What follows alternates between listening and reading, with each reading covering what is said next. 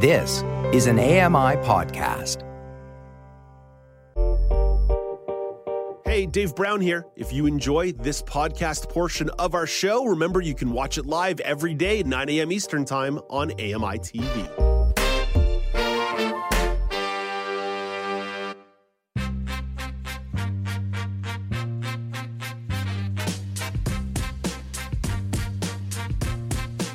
Welcome back. It's Now with Dave Brown on AMI TV. The British Columbia government is taking steps to preserve its environmental landscape. The government has announced its third initiative on this file with the Biodiversity and Ecosystem Health Framework. The framework is meant to deliver on a promise made in 2021 to maintain and enhance biodiversity. To provide more background on the story is Lawrence Gunther. Lawrence is the host of Outdoors with Lawrence Gunther. You can find that show Saturdays at 2:30 p.m. Eastern Time on AMI Audio. Hello, Lawrence. Hi, Dave. So, Lawrence, this is a multi-pronged approach by the BC government to shift the way that logging companies are harvesting wood in the province. What are the other two? Dave, we've been talking about this for a few years now, and this is the third time. And in this fall, they've done three things now. They've got the biodiversity agreement, which means, no longer is logging first. Now it's biodiversity and ecosystem health comes first. The second is you got a tripartite agreement. So you've got federal government, provincial government, and First Nations sitting at the table together to make decisions, to share the power decision and management decision process. And the third is, how do we distribute $1 billion to the stakeholders that are going to be affected by this? If you're not going to allow forestry, if you're going to take back forestry rights, because this is what it comes down to, Dave. They've got the rights, the logging companies have the rights and have the leases to log a bunch of land. And now you're saying, you know what, that's not going to count anymore. We're starting over. So what are the implications in regard to Indigenous rights and reconciliation? Dave, this is a huge step towards meeting the demand that the Indigenous people have been saying, we need to be at the table, right? They're claiming, and probably they're right, that, the BC government has been leading the way in terms of how trees are cut down. They've been calling the shots every 5 to 10 years. The forestry minister decides what regions will be harvested, where the harvesting will take place in those regions, and making sure enough trees are left standing so that the forestry can continue to go on and on forever, right? They don't cut down all the trees in a region, but you cut down a stand and then you come back maybe 5 or 10 years later and you cut down another stand while the other ones grow back. Well, this changes all that, and it puts ecosystem health first. So that's a big step in the right direction for sure. And it puts First Nations in charge of identifying and helping to identify what regions need to be left alone and where those protected areas need to be established. How is that going to change the forestry processes? It's a complete reversal of the paradigm shift, right? Instead of putting logging first and the sustainability of the logging industry first, this is putting the health of the ecosystem first. So you have to establish what areas. You have to look at a region. And then you identify, okay, these areas of this region are sensitive. These areas are important. They have old growth trees, which is important to everybody, right? I mean, that's something that always gets the media attention. It gets the attention of the protesters when they start to see these giant, trees that are 400, 500, 600 years old come crashing down. People get upset. And when you see in endangered areas that affect animals that are endangered, salmon, bears, whatever, spotted owls, people get upset. So they want to have these protected areas well established and then identify those areas outside of those protected areas that can be forested. So it's a complete change and putting the system in a totally different process. So what does that mean for any forestry activity inside a protected area? They have to. The main thing is, Dave, is when they establish these protected areas, the forestry industry won't have the power anymore to influence that decision-making process. It used to be a lot of these protected areas were areas of a region that had low forestry value. Smaller trees, difficult to get to, steep mountainsides, steep valleys, where trees were, even if they were good sized trees, they were hard to reach. They had no way to get the machinery in and out. And so they just all that area that was not profitable to harvest, we said, okay, that's going to be the protected area, and all this area over here where we can harvest efficiently and profitably and has the most valuable trees will be the areas where we can forest. Well, that might be changed now, right? Like it might be now that the best trees and the best forests and the most beautiful, valuable trees will be protected, and the more difficult areas will be open for forestry. The areas where people don't see, where it's less valuable, the trees have less value, they're not as big, they're not as old. Dave, sometimes old trees, if they're growing in really, not sustainably healthy areas of forest, they grow old, but they don't grow big. So you can have a 300 or 400 year old tree that doesn't look 300 or 400 years old. In other areas, you can have big trees that grow much faster. It all depends on the ecosystem, and this is all going to be taken into account now as well. What's been the response from First Nations representatives and stakeholders? Well, it's mixed. They're happy to be included at the table for sure. And they think, though, that it's missed the opportunity to identify what's been going on now on the West Coast, the establishment of Indigenous protected and controlled areas, or Indigenous protected and conserved areas.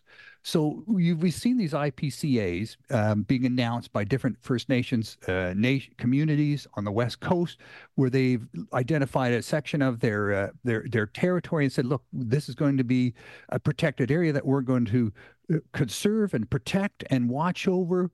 And none of those areas have been officially recognized by any level of government. It's basically governments are saying, well, hang on, we're the ones that establish parks. We're the ones that have the rules for establishing, protected areas. We can't just hand that over to First Nations people and let them do it. But this is now, so those IPCAs have not yet been officially identified. It's starting to happen. And they say these agreements that have been reached by the BC government could have put that process into sort of official recognition, into the rule books, let's say. So not just like a gift, not just a sort of a favor, a one-off type deal, but actual rules that would allow First Nations community to establish these IPCAs, govern them, manage them, protect them, establish the rules that these IPCAs will be managed under. Because just because you have a protected area doesn't mean all forestry has to stop, right? It's been about 12 months since the federal government made a commitment to protect 30% of land and water by the year 2023. How does that policy connect to this decision in BC? Yeah, that's a good question, Dave, because really this is driving the federal government. They made this commitment. They met they're on track to meet their 25% by the year 2025, but they have to get to 30% of all land, 30% of all oceans protected by 2030. This agreement is official recognition that the BC government will work towards that, and that First Nations communities will work towards that. So now the federal government has these two very important players in British Columbia on side to make this happen. You can't say that's the same with a lot of other provinces, right?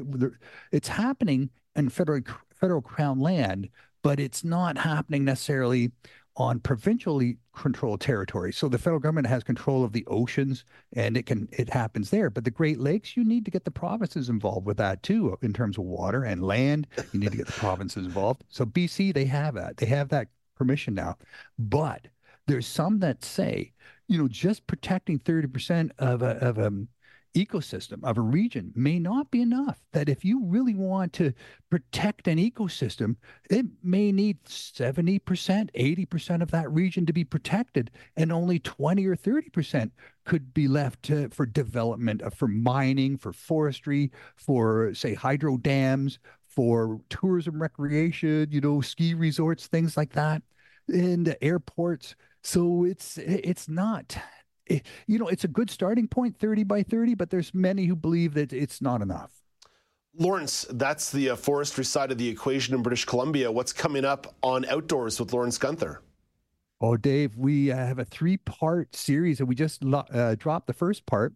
So it starts with Lily talking about how marine mammals communicate underwater, and there's a hearing test that humans can hear from 20 hertz up to 20,000 hertz. So you can join in on that hearing test and see where you pick up and drop off on that process. You can see how whaley you are. You see if you can actually be a whale out there in the ocean. Well, if you're going to communicate with dolphins, you got to be able to hear them. You got to speak the language. I don't think there's a category for that on Duolingo, dolphin lingo. No, probably not. Probably not. And then okay, so the three-part series, there's a Brent Sturton. He's a 25-year National Geographic photographer. He's a Canon camera ambassador. He's got more awards for his photography than you can shake a stick at, Dave. Just pages and pages of awards. So we had a chance to sit down with Brent and talk to him about what's it take to become an environmental conflict photographer, where he sees conflict. He goes into the worst parts of the world 3 or 4 times a year and documents these conflicts. Wow. And then he talks in part 2, so that's out now. And in part 2, which will be coming soon, that's going to be where he talks about his documenting what it's like to be blind in third world parts of the world. And he did a huge worldwide documentary on that and about blind people in developing parts of the world. And in the last part, which will come out in January, he talks about, we talk about, what do you do with those images in your mind? And how do you deal with that from a mental health perspective? How do you keep yourself witnessing all this, as a sighted person, and how, I think there's some important lessons there in terms of how do you visualize and how do you turn that visualization off? Sounds like a very interesting 3-part series to keep folks company over the holidays. Lawrence, Merry Christmas, Happy Holidays to you and the family. Talk to you in 2024. Thanks, Dave. Good luck to you and have a great time. Be safe in your travels. Yeah, well, I'm traveling not far from you, heading back to the National Capital Region on Saturdays. So we'll be breathing the same air. That's Lawrence Gunther. He's the host of Outdoors with Lawrence Gunther. You can find that show Saturdays at 2:30 p.m. Eastern Time on AMI Audio. You can find Lawrence on Twitter at Lawrence Gunther. In 60 seconds, you can find Elizabeth Moeller and the weather story of the day. But first, here is Canadian press reporter Rob Westgate with your morning business minutes. Bay Street benefited from a strong performance by the energy sector yesterday. Toronto's S&P TSX gaining 94 points, closing at 20,623. U.S. markets were also higher on average. In New York, the Dow Jones Industrial Average added 0.86 points to settle at 37,306, while the Nasdaq rose 91 points up to 14,905. Over to the Asian markets this morning. Japan's Nikkei is up 460 points at 33,219. As for the Hang Seng in Hong Kong, it's down 124 points at 16,505. Statistics Canada is set to release its November Consumer Price Index report this morning, and the Bank of Japan has kept its long-standing easy credit policies unchanged.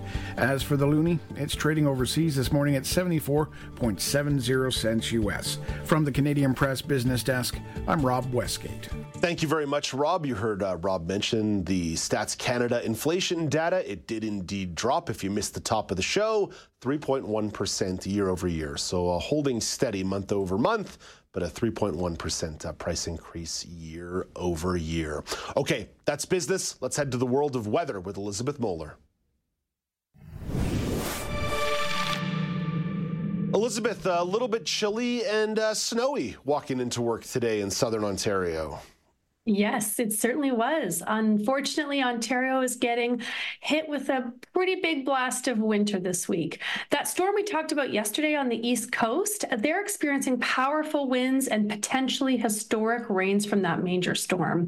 And this storm is going to briefly bring cooler and more typical winter weather to southern Ontario. So for many places today might be the coldest day of the month, with temperatures plummeting and dipping way below that freezing mark. And that cold air is going to trigger a round of lake effect snow. That strong storm from the U.S. is pulling moisture from the Gulf and is going to head up to the East Coast. That heavy shower in the eastern Ontario, they're expected to ease up this afternoon, though, so good news. And as that storm moves through, colder air from the north will coil in behind it, causing snow squalls in southern Ontario. So in that traditional snowbelt region, so areas near Lake Huron and Georgian Bay, they could see up to locally over 10 centimeters of snowfall. So a good time to have those shovels and ice picks handy. They can handle it. They can handle it. 10 centimeters in Huron County, that's nothing. Well, that is true, but it's still good to have the shovel on hand. Elizabeth, thank you for this. You mentioned the storm in the Atlantic provinces. I'll have an update on that in the regional news update in about 20 minutes. Coming up after the break, there were some ups and downs in 2023 when it came to the experience of people with disabilities. Rabia Hadar will break down some of the highlights and talk about a few of the lowlights, too. This is Now with Dave Brown on AMI TV.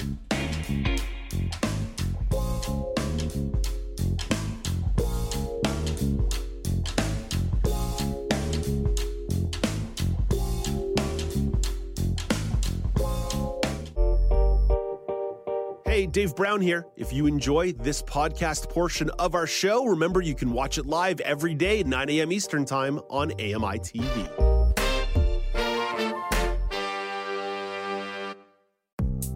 The Walrus is Canada's conversation, and you're invited to take part. Download AMI's Voices of the Walrus, where professional narrators read selected articles from the magazine. Available wherever you download your AMI podcasts.